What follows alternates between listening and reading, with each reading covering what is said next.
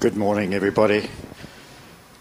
This is, as you know, the last of our series in Psalms this year, and we're going to have a look at Psalm 22.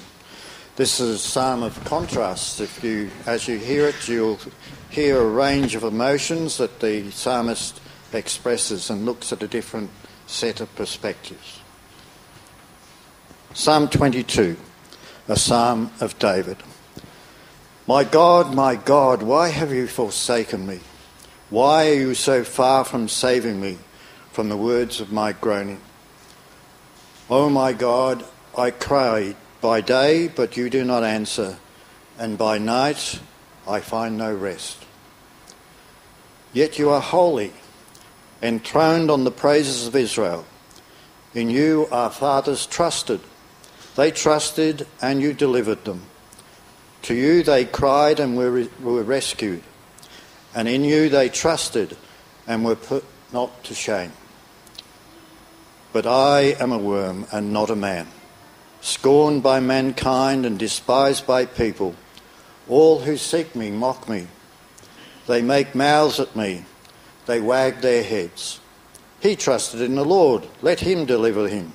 Let him rescue him. So he delights in him. Yet you are he who took me from the womb.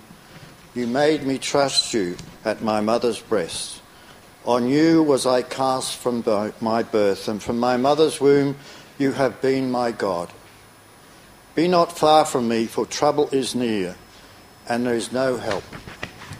Many bulls encompass me, strong bulls of Bashan surround me. They open wide their mouths at me like a raving and roaring lion. I am poured out like water, and all my bones are out of joint. My heart is like wax. It melts within my breast.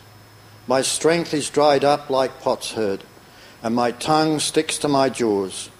You lay me in the dust of death. For dogs encompass me. A company of evildoers encircles me. They have pierced my hands and feet. I can count all my bones.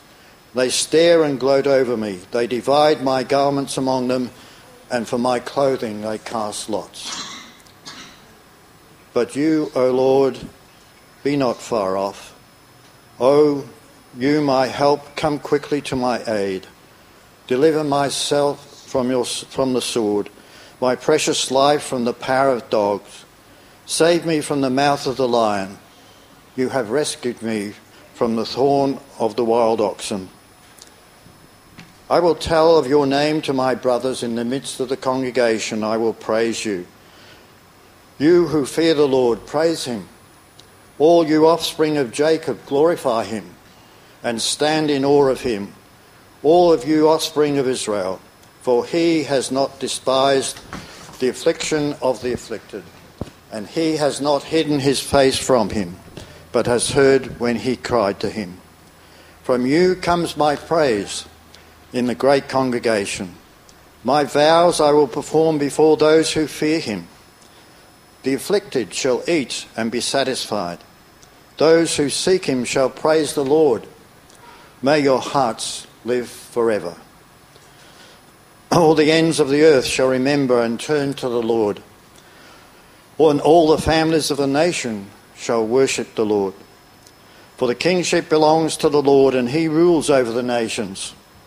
All the prosperous of the earth shall eat and worship. Before him shall bow all who go down to the dust, even the one who would not keep himself alive. Posterity shall serve him. It shall be told of the Lord to the coming generations. They shall come and proclaim his righteousness to the people yet unborn, that he has done it.